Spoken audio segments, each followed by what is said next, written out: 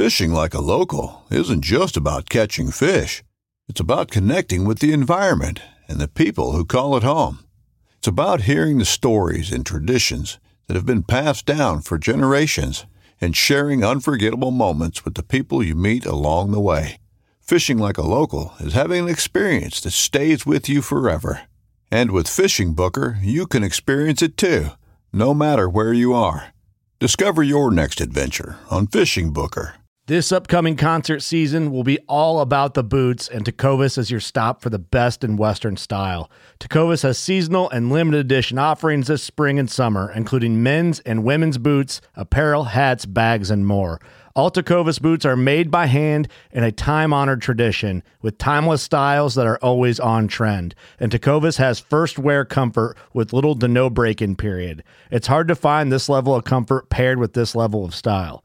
Stop by your local Tecovas store, have a complimentary drink or two, that's WCB style, and shop new styles. The smell of fresh leather and friendly staff are at your service. Many stores even have leather custom branding to make your boots truly personalized. And with regular live music and events, there's no in-store experience like it.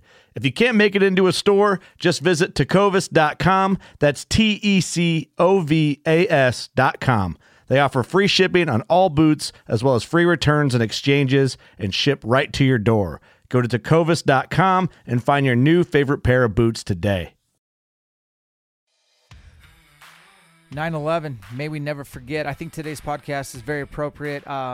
It's going to be about firefighters. And whether you are a current firefighter or you've always dreamed about being a firefighter, or I would even say you're at a point in your life where you're not stoked on your career, you don't like your job, you need to buckle up. This is the pod for you. I'm sitting down with Chief Soto. He is the fire chief in Spokane Valley. This is like one of the best fire departments in the world. I never even interviewed for this department, but when I was a firefighter, I always wanted to work for them straight up. I know a lot of guys and gals who work for this department. This is awesome, and they are doing it right, and they're recruiting now. 5 years ago, when I was a firefighter, I had to work my ass off and take a test with 1,000 other people for a job opening of maybe 6.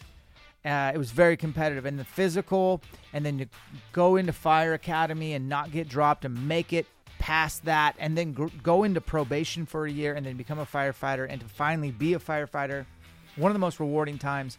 If Elk Shape ever goes away, I'm going back to firefighting. It's how much I love the people, the job itself, and how much it takes to be a firefighter. I never knew until I became one how much stuff you really got to know. Sitting down with an elk hunting fire chief, Chief Soto, and we are going to recruit some firefighters today. We're also going to talk about just the elk hunting in general. He grew up in New Mexico. He's not going to say this on the pod, but he showed me his best bull ever out of the Gila 385. The guy is a beast, a badass bow hunter, and an amazing leader. Great pod. Without further ado, this is Chief Soto, and you're listening to the Elk Shape Podcast.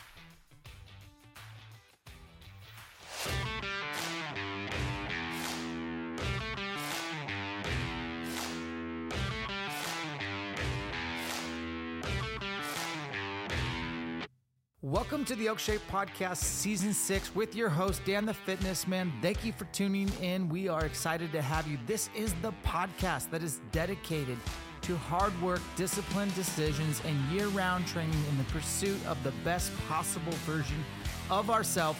We leverage elk hunting to create a pathway. We understand that time is finite and we cannot squander a second. We must be leaders at our home. We understand that faith is our number one priority, then family, then fitness, then health, then wealth. Our year-round disciplined decisions help us leave a legacy for our family to follow.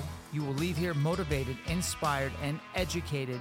We bring on a wide variety of guests, subject matter experts, so that you can tune in, get what you need to get, and continue on your journey. We are blessed to call ourselves Elk Hunters. Season 6, here we go.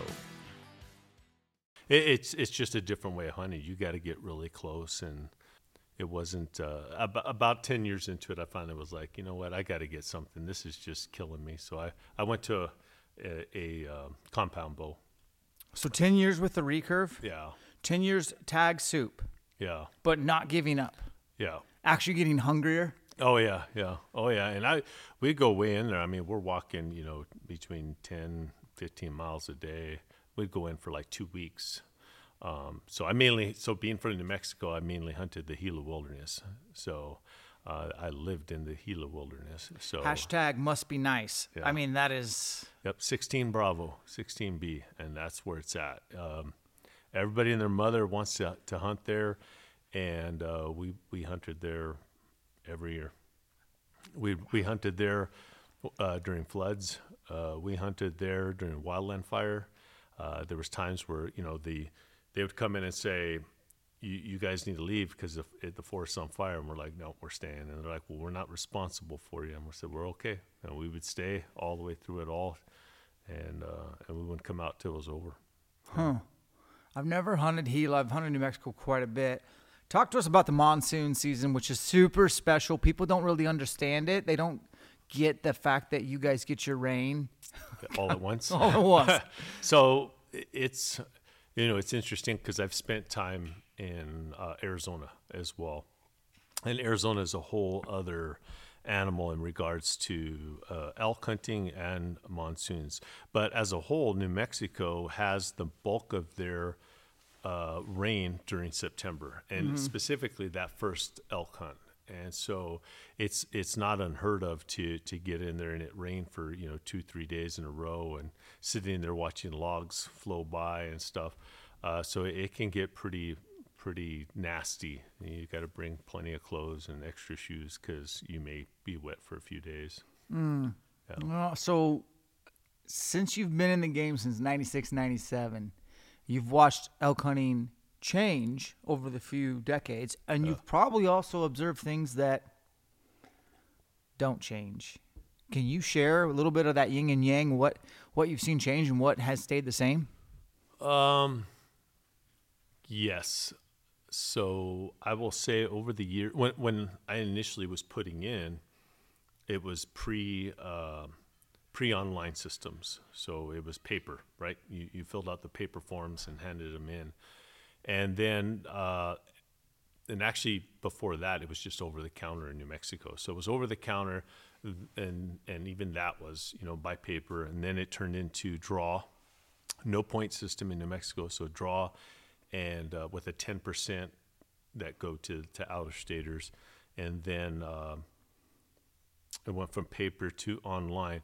When it went to online, initially, everybody and their mother would put in. Yep. And so the state finally, we complained enough to the state. We're like, hey, you got to make it fair because there are some people that are putting in like 14 people, And so what the state did, which I really liked, is they made it where you had to pay up front.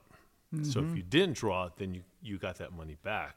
Well, now you had to have skin in the game. You're like, I'm going to put in 14 people. I got to pay for 14 people. And so that kind of helped out and balanced it out for those of us who really love hunting and love getting out there and doing it versus somebody who saw it on TV and says, hey, I want to try it once.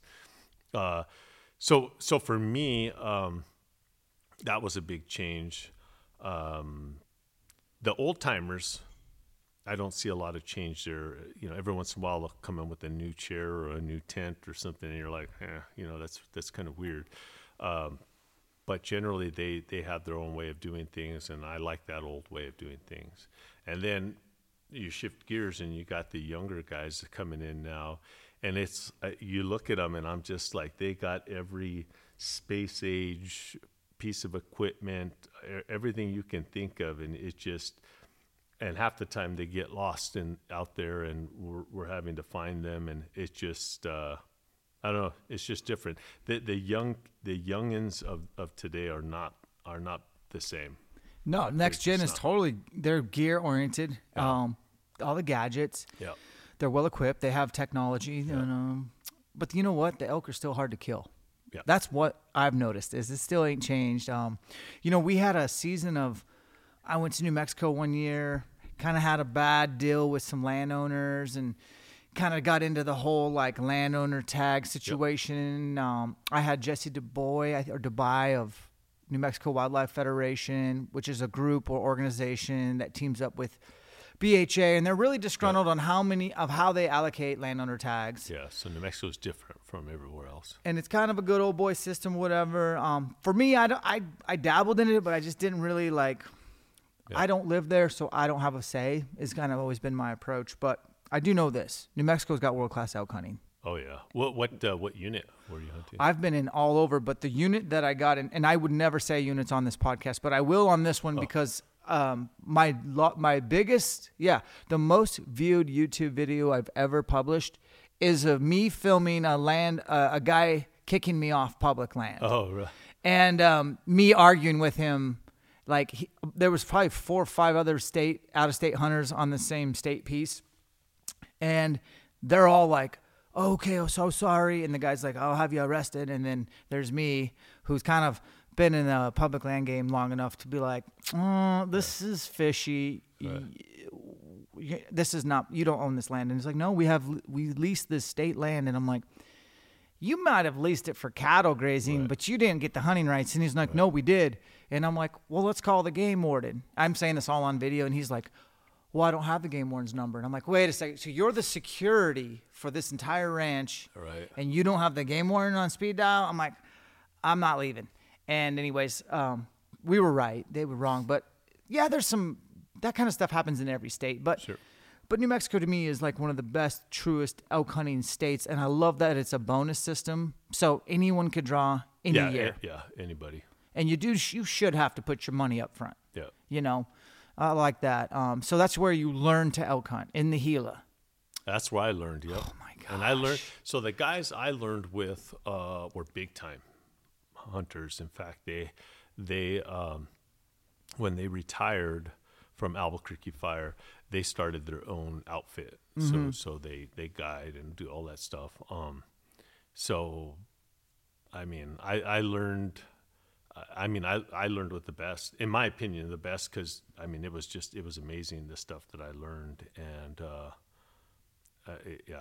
I can't explain it. You know what I'm talking about. Yeah, mentorship is everything. You've been there, done it, and it's just amazing to be in there and be able to chase them. I mean, I only need a couple more years and I'll be able to think like an elk. So yeah, no, that's true. So Albuquerque, is that where you started your fire career? Is that like the day one right there? Yeah, Albuquerque Fire Department in 1996. So actually, on Saturday it'll be 27 years that I've been firefighting with the job of firefighting. All right, and so you're currently in Spokane Valley. Correct. And you're the new chief. How long have you been the chief here? So I've been here just over 2.5 years. I've been the chief for about 1.5 years. Okay. So. Is this your first chief gig? First fire chief gig, yes. And we're talking chief, because you know there's always a lot of chiefs, but there's only one chief. Congratulations. Oh, thank you. I'm really impressed with your department. We're going to talk about them quite a bit today, but the guy Dakota who lined us up to have you on the podcast reaches out and he's like, hey, would you ever consider having our chief on your pod? He's a huge elk hunter. And I'm like, Chief Soto? He's like, yeah. I'm like, oh, hail to the yeah. And I find out he's in media department of your fire department. And I'm like, I never knew fire departments even did that. So You guys are next level. And then I just met Julie today, who's like his boss, and she gets it. Yeah. And she's like, you guys got to talk recruiting. So if you guys are listening and you want a badass career, but you also want to have time economy, no, don't get it twisted. You're going to work your ass off as a firefighter, and we'll get into the details on that, but you also are going to have some autonomy in your schedule to probably hunt, maybe coach your kid's team, and potentially even do a side hustle, which is what I did when I was a firefighter. We all did. Oh, yeah. We all did, yeah, totally. Super excited to talk about that. I guided elk hunts. Did you really? In Colorado, yep. Elk, deer, and bear in Colorado. That was my side gig, one of my side gigs, yeah. What other side gigs have you had? That's a good one, by the way. I worked as a rescue tech for a company that was, they would be contracted out all over the country to, go to San Francisco, New York City, whatever, for confined space, for, permits, things of that nature. Because your 911 system is not your standby team for working in confined spaces. You have to have a stand-up team for that. And so that's what I did that for a while. And then I was a paramedic as well, so then I started doing like a side gig on the military base as a rescue tech, hazmat, rescue paramedic. So, yeah. Why do all the firefighters I know have side hustles? I mean, can't you just take a damn day off and relax? You know, I tried, but we homeschooled our kids, and so my wife was like, "I'm teaching 2 kids, not 3. Beat it." So, so I had to get a side gig, because every time I was there, me and the kids would just start shooting our bows out in the backyard or messing around. So, How old are your kids, man? my son will be 24 at the end of the year. My daughter will be 21 in October. So, Dude, you look good. You're doing some good living. You're aging well. oh, thank you. Seriously. I'm impressed. Well, let's just get this out of the way. Let me try to talk people into becoming a firefighter. Let me also try to talk them out, because we're going to spit real talk. Okay. Julie's going to hate me, but I can censor you can't be a pussy and be a firefighter. I no comment. Okay. I'll say it for you. And you get paid really, really well to, I'll steal Julie's word, like be a MacGyver, but like, honestly, your specialty is not specializing when you're a firefighter. Right. Like, you got to be able to do a little bit of everything and pretty well.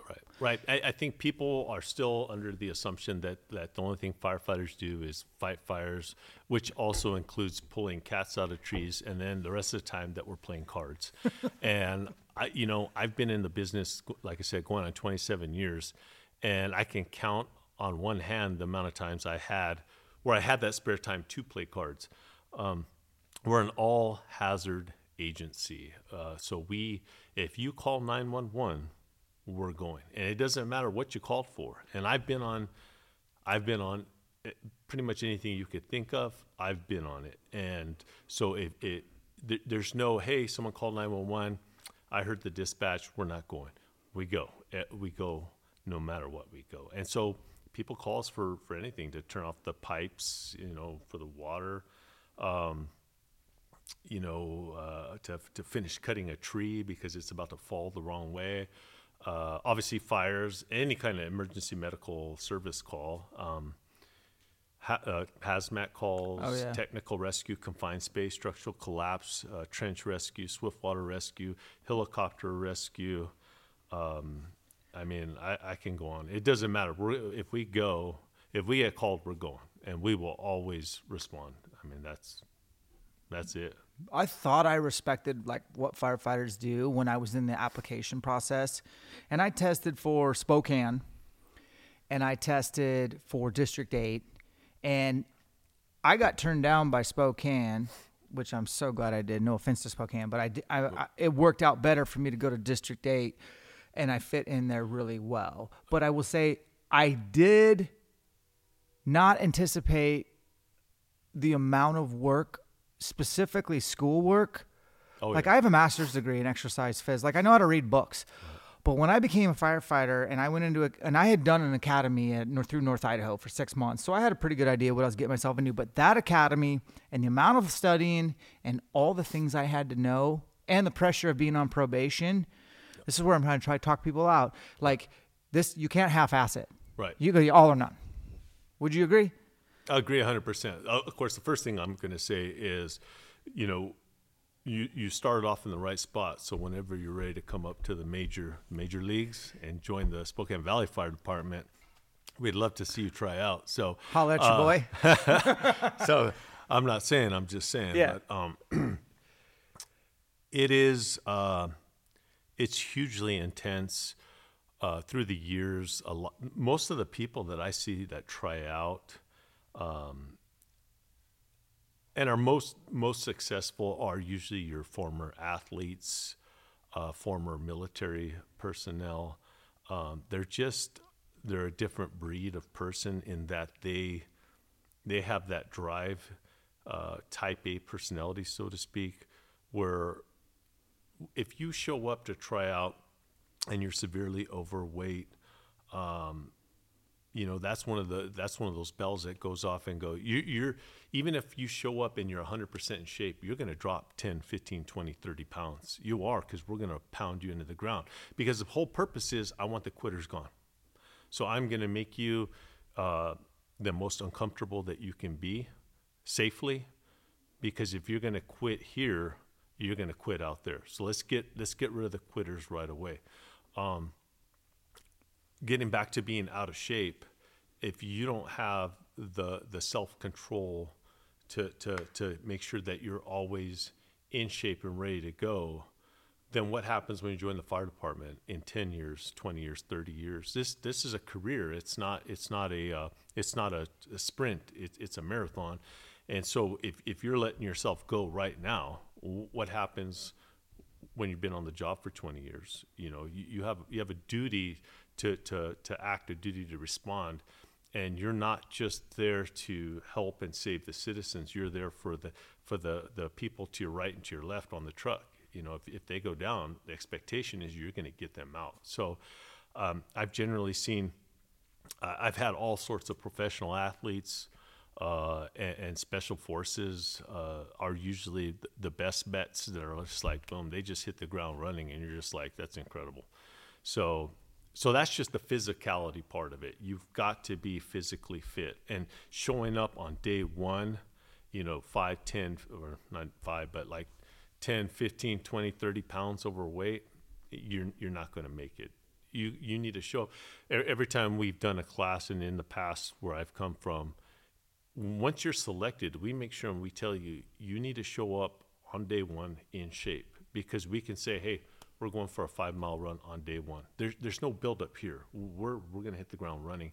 And some people don't take that serious, and guess what? They're gone. They're not in the fire department. I'm not going to hire a 30-year problem. I'm not going to hire a 30-year. I'm too lazy to do this. We're high speed, low drag, and the citizens expect the very best when we show up on scenes. So a lot of pride goes there. Then, as I said, the second part of that is the mental health aspect of it. So when I joined, that wasn't even a thought process. The most thing that they would do is, and this is just how Albuquerque Fire Department did it at the time, we would, an hour each day, they would sit you in there, and they would have a screen and show you the most grotesque pictures of accidents, of murders, of all those things, so that your mind can start seeing that stuff. So when you show up on day one out in the field and you see it, you don't, necessarily you lose it. Now, I'm not saying that was right or wrong, but that's what they did at the time to kind of numb us. Holy shit! I can't believe that. To get us to that point where we're kind of starting to get used to seeing those things. In any case, going through it is a mental challenge. It is a 30-year, and you could imagine the stuff that you see today. It's just it's gotten worse. When I first got in, I mean, there was always bad stuff. And I've worked, I try to stay on Central. If you think of Albuquerque, Central's like we call it generally the war zone. Yeah. And so you have everything you could think of, because you want to stay busy and stuff. But it wasn't like today's age where it's just, I mean, there's just bad people everywhere, and we go on all of it. And so you really have to, today we're really focusing on mental health and people seeking health and getting health and talking to people. Right now, the big thing I'm trying to do is get a on-call mental health expert, so that we have somebody, if something comes up, we can call. We're doing stuff now, so we have a bad call. We do call in a group of people that we can have the guys talk to if they want to. But I'd also like to have somebody on standby just in case. Well, I think you're doing a good job of keeping it real. I think if you're going to sign up to be a firefighter, guys, like I was only a firefighter, 124-hour shift a week for 2 years at not the highest call volume department, right? And shout out to District, to any of my homies that maybe listen to this podcast. Appreciate all the help those guys gave me along the way, because I was pretty hungry to learn, and I'm probably annoying because I'm very driven, and I'm not sorry, but the thing that one of my best friends is the captain. I shouldn't say that because everyone's gonna know who I'm talking about, but dude, his career 20 years, he's seen some shit, and it was really encouraging to hear from him that he's going to a provided counselor once a month or whatever. And that's like, he's open about it, and everyone's like, he's a captain, so people look up to him and like, oh man, if that guy's doing that, I can do that. I think it's really intelligent to have first responders of any degree. You shouldn't be just a master of, compartmentalizing some of the nasty stuff you see and not talking about it. I feel like if you can bring the elephant into the room and look at it square in the eyes and talk about it, Sure. Everyone's going to need that support, because you are going to see some stuff that you can't unsee. Right. No, absolutely. And I'll even, just to go back a little bit on that, my hat, it goes, I have nothing but respect for Local 876, one of our unions, because they're the ones that started this mental health timeout, if you will, where they get together and they talk about these things. And I, it was going so well. My main goal was, hey, I don't want any of us touching it, or don't even look at it. It's working fine. Leave it alone, and we'll see what we can do to shore that up around it. But they took the initiative and started doing that work for their members, and for 3701 as well. But it was mainly 876, as I understand it, that got that going. So. That's interesting. So if you're basically, maybe you're type A or maybe you're not, maybe you're team oriented, career driven, like to climb the ladder, like to hustle, like the brotherhood, and want an interesting job where you literally don't know what you're going to see when you show up, and you like time off. Do you guys do a pension? Yes. Oh my gosh. And you like a pension, you like a retirement, and you could do a side hustle. This is the only career for someone who wants to hunt. I'm just here to tell you. If you want time. It's only a kick, a jump, a block. It's only a serve. It's only a tackle, a run. It's only for the fans. After all, it's only pressure. You got this. Adidas. With threats to our nation waiting around every corner, adaptability is more important than ever. When conditions change without notice, quick strategic thinking is crucial. And with obstacles consistently impending, determination is essential in overcoming them. It's this willingness, decisiveness, and resilience that sets Marines apart. With our fighting spirit, we don't just fight battles, we win them. Marines are the constant our nation counts on to fight the unknown. And through adaptable problem solving, we do just that. Learn more at Marines.com. This podcast is brought to you by Matthews Incorporated, Vortex Optics, Onyx Hunt, Peaks Equipment, Kufaru International, Magview, Wilderness Athlete, Buck Knives, Crispy Hunting, Stealth Cam, Marsupial, Born Primitive, Baku, Black Ovis, and Hard Work. Back to the podcast. Yeah, I didn't, I mentioned type A personalities. They're not the only ones, but that's generally what I see is that are just super successful. Because again, they're just high speed, low drag. I don't have to tell you to do stuff. I don't have to tell you, let's go work out. I don't have to tell you, let's get on the truck. You're already there. And so, I mean, the job, it's a great, awesome, best job in the world, but it's not for everybody. And that's the tough part of it when you see, we're running all these classes and you have these recruits go through and you have to let them go because it's just. Talk to me about your last recruit class. How many came in? So we had 16, so we're running back-to-back ones. So we had 16, and they just graduated this past June, I believe. And so currently there are 10 that made it through to probation, and so they'll be on probation for a year. And then right now we currently have 10. We had another 16, but we're down to 10 already. You've already dropped 6? We've already dropped 6. And did they weed themselves out, or did you guys have to say, sayonara? From the standpoint of their performance, so their performance led to us, obviously documenting and coaching, and then you get to that point where it's like, okay, we're kind of at that halfway point. It's just not sticking for whatever reason. It's time for us we got to move this train forward. And so, we'll generally release them at that point. I respect that. And guys, that 1 year probation, I did it. It's not as bad as you think. It's not as bad as you think. But I will say, the first day you're past probation, you're not like, you're not green lit to be like, all right, this is now I can be the real me.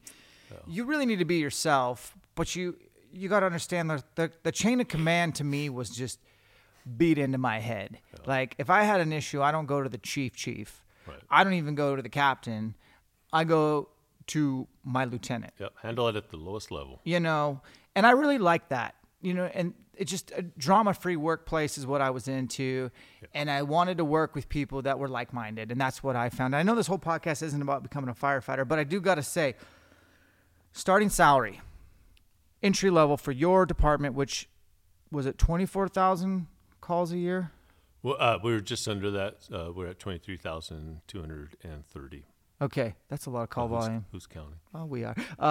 18,997 were for EMS, or 82%. Sir. No big deal. Who's counting? What is the going rate now for a fire department? Just basic level firefighter. You're not a paramedic. You got your EMT. Roughly 70,000 to start. Yeah, man. And the cool thing about our like little area is you don't have to live in Spokane to work for Spokane Valley. Correct. There's this beautiful place. I'm sorry, Coeur d'Alene people, but there's this beautiful place called Coeur d'Alene, Idaho, with a lake, and then there's elk tags, and you can live there and afford to live there on that salary. Is that place they call America? I think so. Okay. I do think so. Just making sure. So you guys pay well, and then obviously there's opportunity to grow from there, and really the pension to me, like those don't even exist anymore. They don't. Most places, and there are even some fire departments and police departments out there that are now going away from pensions. Yeah, they're just saying, here's a 401k, knock yourself out. So we have an excellent pension. Now I will say this. So I'm not 100% a fan of Washington's pension system. So I've retired already once, so this is my second go round. But and the reason I say that is because when you're in the military, you do 20 years and you can get out. There's a reason for that. In the fire service, specifically where I came from, it was also 20 years. The same as military, there wasn't an age limit tied to it. It was when you hit 20 years, you could retire. I come up here and it's, the sky's the limit, right? If you want to work 50 years, you can go 50 years. But what I don't like is the age, the tie-in with the age, 53 years old. So, I mean, you do the math. If you get in at 33 and you work to 53, you've worked 20 years. Now, it's at 2% a year, so it's 40%. But you've done 20 years. But if you get in at 18, you're here for a lifetime, right? Let's say you get in at 18 and you're 52 and you're just done. And let's say you retired. You either have to take a reduced retirement or you have to wait a year to hit 53 to start that retirement. So not a fan. I think that's really, I think that's terrible. I get that they have a solvent retirement, but sure. But you've built that solvency on the men and women's backs of the fire service, and I don't like that. 30 years, most of the guys that I've been seeing in this state are going 30 years. That's a long time to be running like into you said, burning there's buildings. A reason why it's 20. Right. And period. We won't that's go just in. Me. Yeah, I feel you on that. I will say this, man. Like someone like me, I'm 42 next month. I guess I'll just be really honest, which should be in line with my character. If Elk Shape doesn't work out, I'm knocking on your door. I'm going back to firefighting. It's the only career for me where I felt like I was challenged. Like, truly, there was no such thing. There was no room for complacency. And for my personality, I love that shit, man. Like, I love the idea of just the grind. Yep. And you got to be sharp. Now, EMS was like 82% of your calls, right? So, like, in the 2 years that I was a part-time firefighter, I put out 2 brush fires, 1 house, 1 car in 2 years. Yep. That's one hand, by the way, folks. Yep. The rest was difficult breathing. Yep. I had to help grandma get up and pound on a couple of guys' chest, bring them back to life. that probably shouldn't have been brought back to life, to be honest. Yep. That was it. That's the nature of the game. Yeah. It's mostly EMS.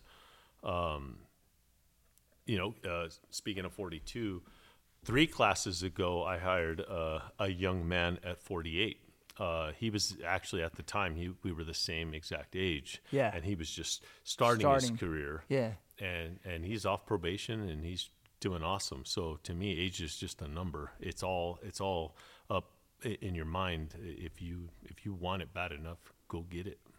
My audience, according to these podcast stats that I should look at, but I hardly ever do, is 24 to 48 years old male.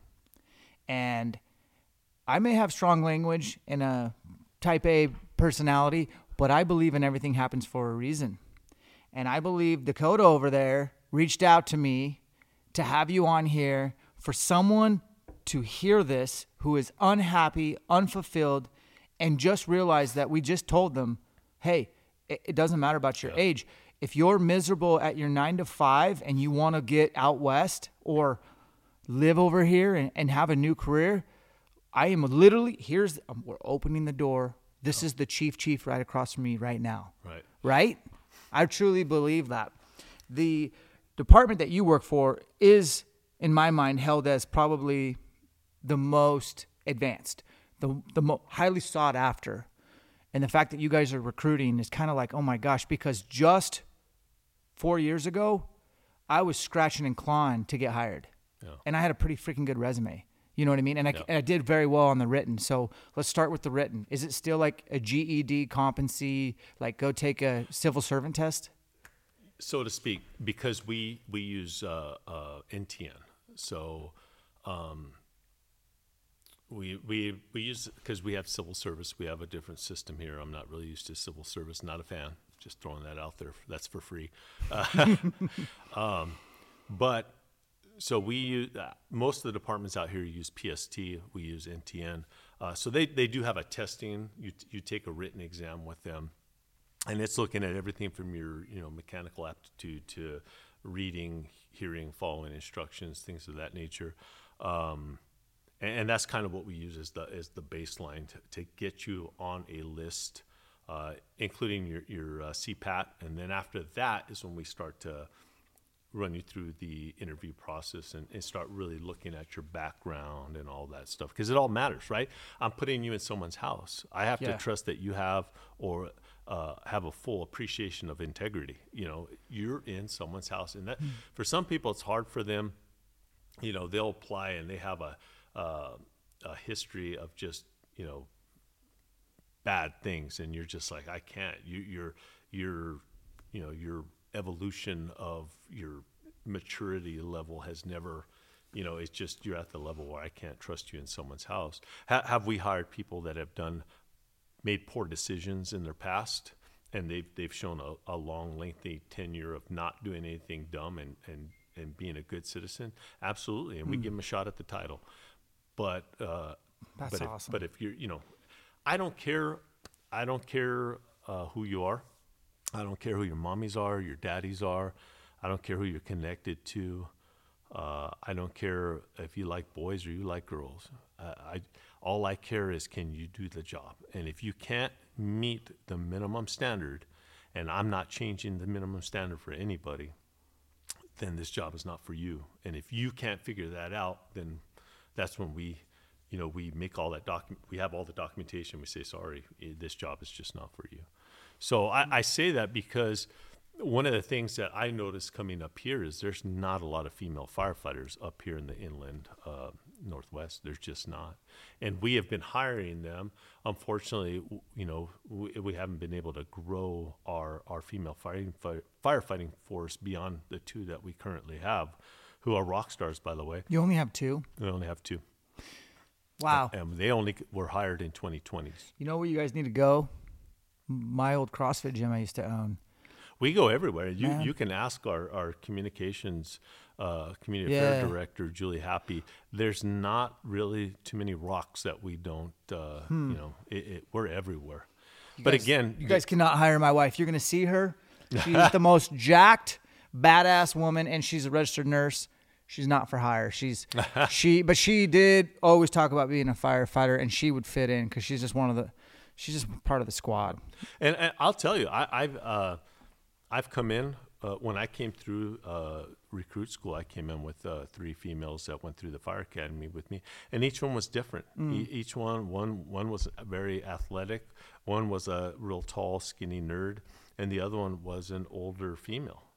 But they all had one thing in common: they mentally they were there. They were like, I'm going to do this, and then that would carry over into the physicality part into it. Yep. Because the hardest part is that 5 foot nothing 100-pound female that it's just, they have all the strength and they have a solid mind, but they just can't do it because they just can't get it done. Yeah. And it's frustrating because you're like, I wish I could take that mind and put it into some of our people that can do attitude, that never give up attitude.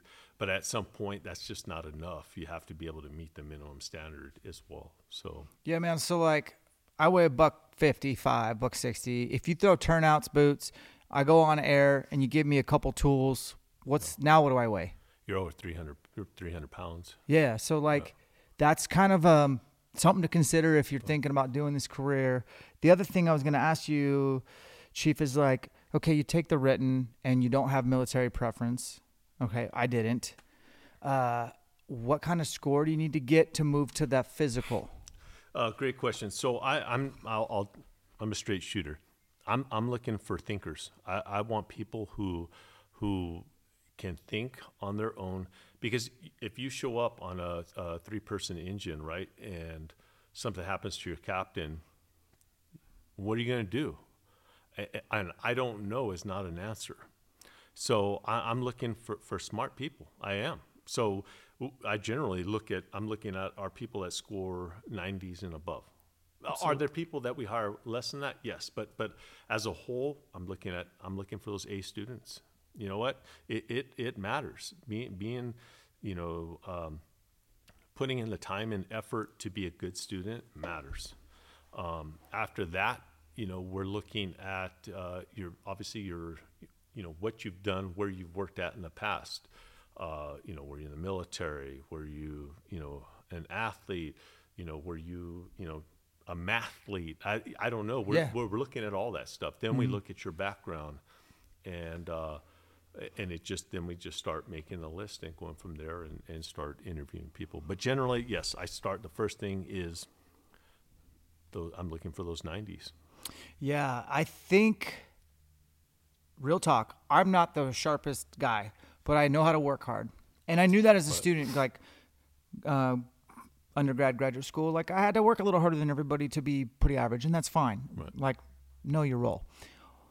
There are so many good apps out there that I purchased and that any free time I studied to do, right. And I took I would call it the public safety test is what I called it back in the day. It's not that long ago. It took me, the first time I did it, I realized I didn't prepare well. I don't want to mention my score. And then I got to work with all the apps and the studying and the downtime and kept it fresh, freaking crushed that thing. And I got an interview without military preference, which is an extra 10 points. So you get 100% on the test, and you get a 10-point military preference. That's 110%, man. You're going to go to the next step. So I did well enough without that to get, and obviously the physical, which we'll talk about in a second. And then you know what I did? I needed to become an EMT before I went, You know what I did to become an EMT? I actually took the EMT test. This is no joke. I took it I think I've taken it 3 times. The very first time I took it, I got my teeth kicked in. It was intuitive. So I got things wrong. It's like, let's ask him more questions about this stuff he's weak at. And I didn't get the whatever percentage. Wake up call, got all these apps, found some good, paid money for these things and studied. I took the next test, and you know what? Computer shut off in 30 minutes. And I thought I failed. I'm like, I thought I knew this. No, I just answered all the questions right and just, weird, the preparation. So if Knuckle Dragger Dan can do that. And then I somehow I left. I didn't get enough CECs or something where they're like, you got to, I know. I had the Idaho-Washington thing. So I took the EMT test in Idaho. Yeah. My academy was in Idaho. There wasn't reciprocity. So they're like, you got to take it again. I took it again and passed. So I've taken it 3 times, 2 for 3. I'm just saying separations in the preparation. Yeah. Washington is in its own. Yeah, I don't really care if I'm. Washington's a train wreck with all the red tape that they do here. It's absolutely ridiculous. A perfect example, Kootenai County is directly to our east. Yep. And we do auto aid with them for fire only. Why? Because the state of Washington doesn't honor the Idaho EMT and paramedic. Yep. It's the dumbest thing I've ever heard. And I've never seen so much red tape as I have in this state. It's really frustrating. Yeah. It is what it is, but I want to talk to those laterals out there because they reach out. I've messaged with them. If you're a lateral and you want a new lifestyle, you could live in Idaho and work in Washington and get paid more. And work for Chief Soto, who's an elk hunter chief. I don't know if it gets better than that. Don't get your ego blown up, but I don't think it gets better than that. So laterals are an option as well, correct? Absolutely. So we are currently in need of 18 firefighters right now, today. I'm going to need 18. And so I am currently working with our 876 union on some verbiage because I would like to not just extend. I want to go after everybody. So I want the person who is not an EMT, has no fire experience, but I also want to capture lateral firefighter paramedics, lateral firefighter EMTs, or just a straight EMT and no fire experience. So I'm looking at everything because I'm going to have to run multiple classes. I also want to stand up another engine company in the next year and then another one after that. So we're going to keep growing, and it's tough because we have vetted this area, and a lot of people have vetted this area. So, I mean, if you look around the cities, all the cities are hiring, all the fire districts are hiring, we're all hiring. And I hate having to take firefighters from other departments because I know what happens. But, I mean, and we have done our due diligence to reach out everywhere. We went nationwide last year. We hired somebody from all the way from Florida. I think we had like 15 different states in the last class. So we are doing our due diligence there of trying to get the word out and get people. We even tried a lateral class at one point. We did, and it didn't go well. But we're going to look for everything. And I've been in department before where we did laterals, so I understand that. And the only thing I'll say to those people that are looking to lateral is the first thing is we don't transport. So I know that's a big thing. That is amazing to me. We don't, and I, I've been there and done it. We're not transporting. So I know that's a key thing for some of the people looking.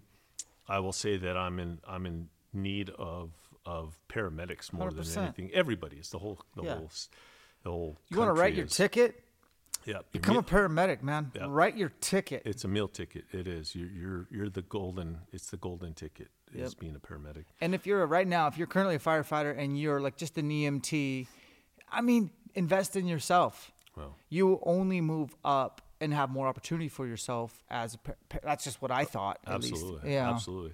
So yeah, we're going to open that up and get as many as we can. But I will tell you, we're still not going to change our standard or our vetting process. No. Because I'm not looking to hire another department's problem. I'm not looking to hire somebody who's just lazy. I'm looking for, like I said, high speed, low drag. People who want to be the very best and bring that teamwork attitude in and mesh with our current firefighters. Well, I got to give a shout out to the Kootenays and the Northern Lakes who do transport. It kind of blows my mind, honestly. And so we should probably explain that for those that are like, what are they even talking about? Because it doesn't even make sense to me to burn that precious commodity transporting people in when there may be another call. Yeah, so the department I came from, we transported. Okay. I'll just leave it at that. We transported, and what that means is is that you have fire ambulances. You have fire ambulances, and they are dispatched on EMS calls with your other fire units or the unit that you're next to, or maybe solo, because it depends, right? Is it an Alpha Bravo, Charlie Delta Echo call? So it depends on the dispatch. But the key is they are taking the patient to the hospital. And the reason that I'm not a fan for it, especially up here, is the system up here is slow. I'm just going to say it. It is what it is. I know I'm going to offend some people, but there's no I see units go to the hospital with patients, and they're there for hours. So you've effectively taken, because remember, we're an all-hazard agency, so you've taken not just a firefighter, you've taken a hazmat operations guy, you've taken a TRT person, you've taken a Swiftwater person, you've taken a medic, you've taken that chess piece off the board. And so Well said. That is very frustrating to me, that the hospitals here cannot stand up a triage unit or even just a paramedic, whereas we come in, we do a patient transfer, you have them, let me get back in the game. Yeah. So it's very impactful. Now, I will say, as a paramedic, I know what you're about to say because my best friend's a paramedic. Yeah. He's going to agree with you on this. it makes you Patient care. Your patient care is second to none, Yeah. because you're there from start to finish. So I do like that part. Now we do write in, so they need to understand that. If right now the contracted ambulance company that we run with, if they are running a BLS unit and we have a paramedic, or they have a paramedic and it's a really bad call and they need us to write in with them, we're going to write in with them. I got no issues with that. But we are not we're not riding around in ambulances transporting people on a 24/7 basis. You ever heard of this, man? Like, I just remember one night, of course, middle of the winter, we get called. It's just, I'm at a 2-man station, so I'm technically the engineer, but I'm really not an engineer. I'm just a dude who drives the truck. And we hop in, call. It's an ALS call. We're all pounding on this guy's chest. We keep him alive. But my lieutenant is also a paramedic. He's got a ride in. Right. And we had 2 rigs there. The other rig drove off, and I'm in a really expensive fire engine, and I got to drive it by myself in the middle of the night, and it's snowing a long ways to Sacred Heart to pick up my paramedic. Have you ever heard of that happen before? I was like, man, this is nuts. I am by myself driving this monstrosity of a vehicle. Has that ever happened? No. Not only Well, have maybe I shouldn't bring that story up. Has any place I have worked done that up to this point? I would say no. So did that happen previously at Valley Fire? Maybe, but that's never going to happen while I'm here. It was so nuts, man, and I was just like, oh. If you all have to go, Yeah. then everybody goes. But I mean, obviously, if 2 people have to go in, and you have a person who's clearly, this is their full-time job, they know how to drive the truck, they're certified, and they have to drive it solo, that's fine. Yeah. But to just throw somebody into that without, Yeah. yeah. No, I was kind of somebody, but I'd been there for about a year and a half, and I was just thinking, this is nuts. But like, that's kind of how low we were. Like, that's what we operated at, which is crazy. Well, you do what you got to do. Yeah, and I like respect that about fire departments. It is kind of, you do what you got to do. You make lemonade with lemons, because you're here to serve the people. Right. And you really are. And I know this is like the elk hunting podcast, but I rarely get the opportunity to talk to a chief who gets me as far as like the passion for elk hunting and is in a position to potentially change the lives of some of my listeners. So I'm fired up about that. Let's finish with some good elk hunting stories. Are you going back to New Mexico this year, or what's your elk plans? So I have a Idaho over-the-counter archery tag. Good. So my goal is to get there. I was supposed to go and help guide, if you will, my buddies that are elk hunting in a really good area in Arizona.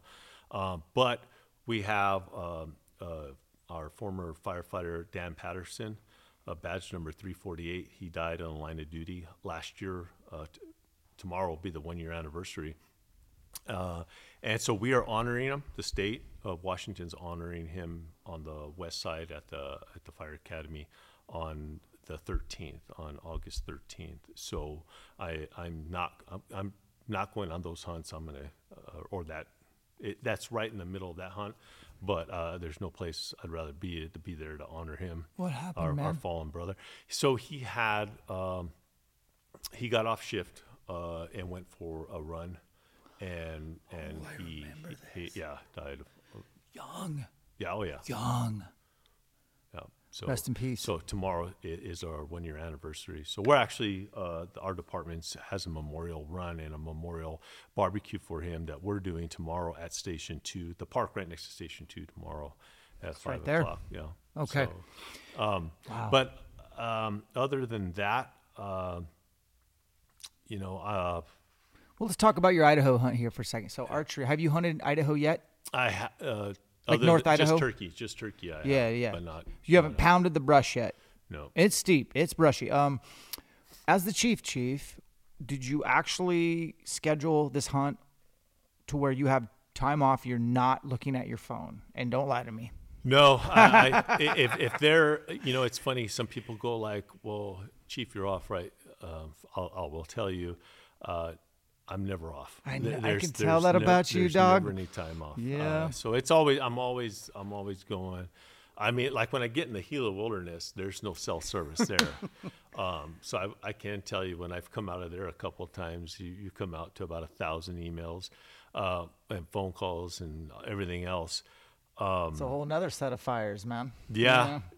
But I mean, I love it, and I got friends all over saying, well, hey, how about you come out for this? And I got cousins hunting elk in New Mexico. Can you come out for this? And I just can't go everywhere. So I'm pacing myself for each one of these hunts.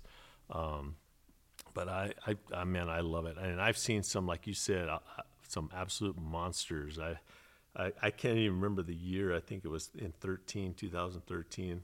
I have the paperwork for it. My buddy killed a 415 in New Mexico, and it was. What even happens when you guys walk up together on that? Like, what is even like? I've never experienced that. I mean, never. Most likely. What do you guys even like? Do you realize what you've done? Well, no, but So no, and it was. I truly believe it could have been a world record. It was. The antlers swung back around, and it was 31 inches from the tips to tips. But the beams were 59 inches long, 7x7. And so we couldn't fit it on the horse. We're 10 miles into the wilderness, and we couldn't get it on the horse. And so I remember, and these are my guys, right? So one of them goes, he goes, either you carry it out or I cut it in half. And so, so he's like, we're carrying it. And so, of course, when he said we're carrying it, that was him looking at me going, You're carrying it. So the other guys, they took the quarters, and we carried that thing. And I will tell you, it was like a rack, and a squat rack. So we were able to. He's 5'9". So at some point, every time we started coming downhill, I had to carry it because he couldn't stop dragging the tips on the ground, and it was driving me nuts because it was like, dude, that's the monster. So, Chief, are you available for packouts this fall? Are you on call for that too? Oh my gosh, that's it right there. I think it's still that beam's got to be longer than 59, dude. It's a top 10 in New Mexico. I know that it's in the state records.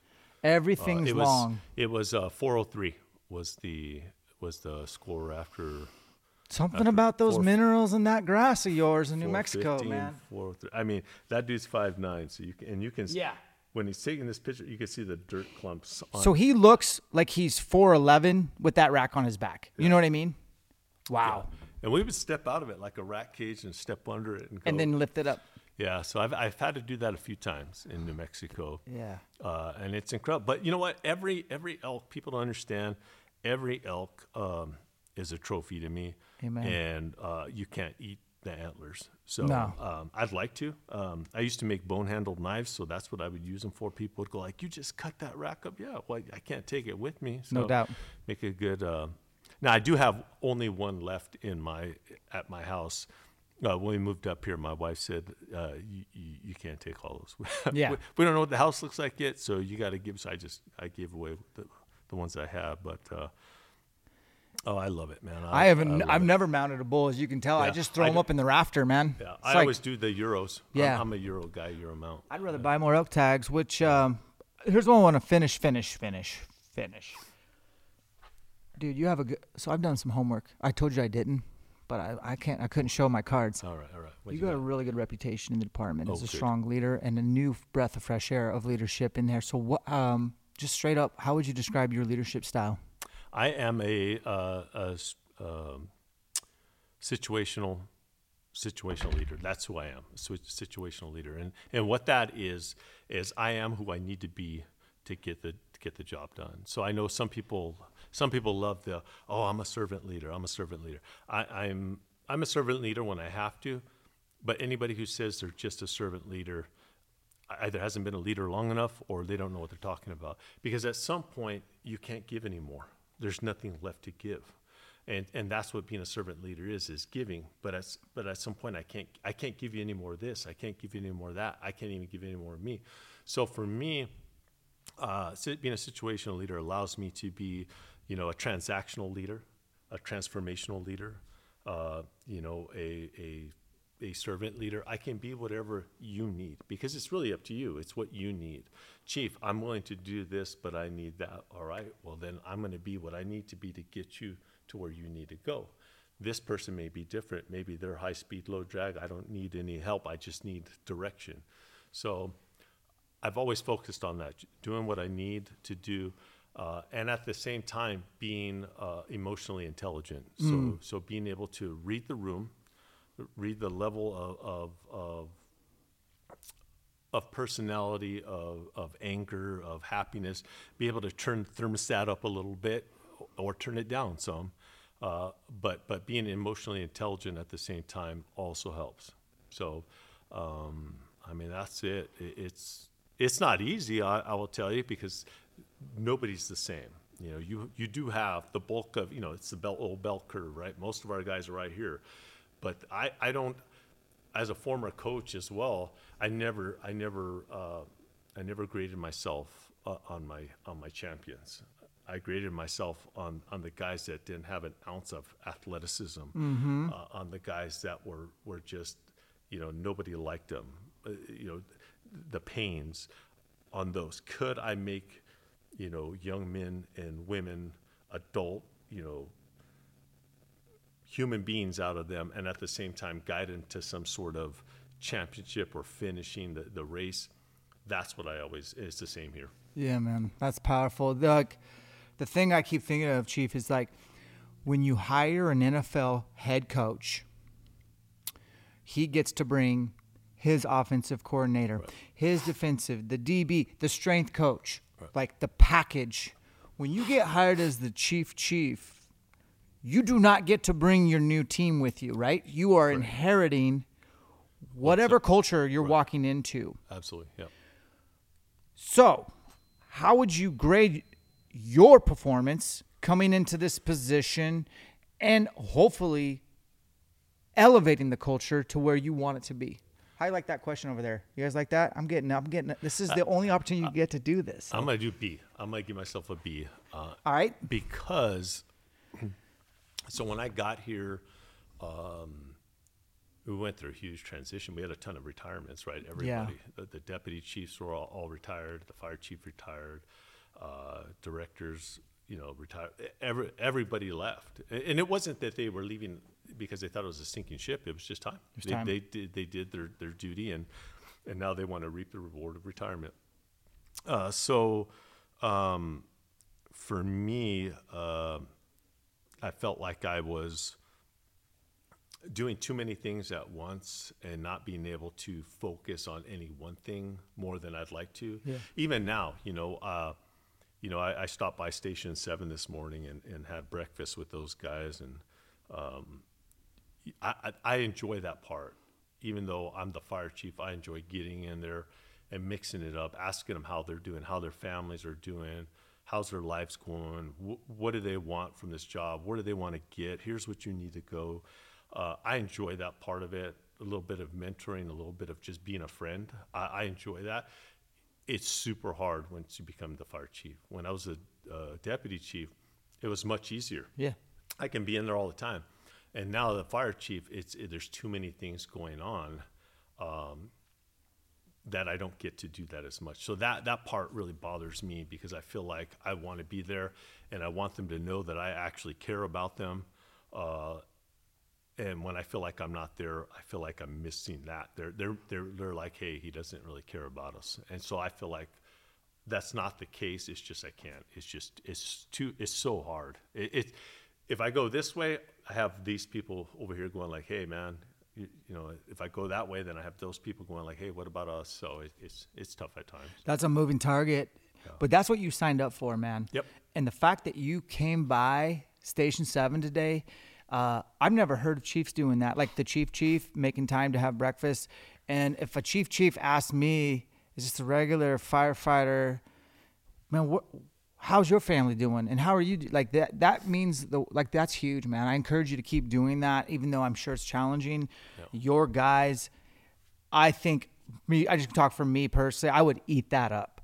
That's the little fairy dust of leadership that, like, dude, you got me.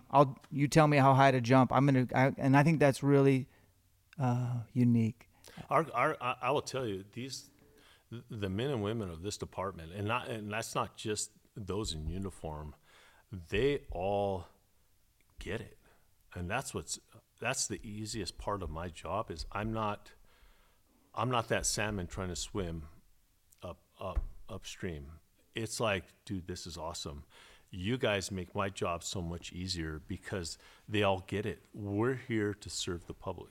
That's it. There's no special sauce. There's no secret.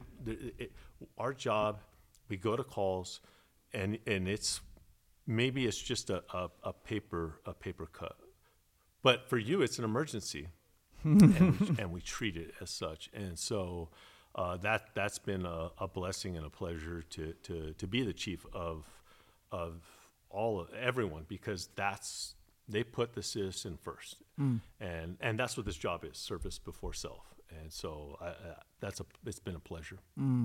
Guys, this is Chief Soto. He's the real deal. I do want to finish with this.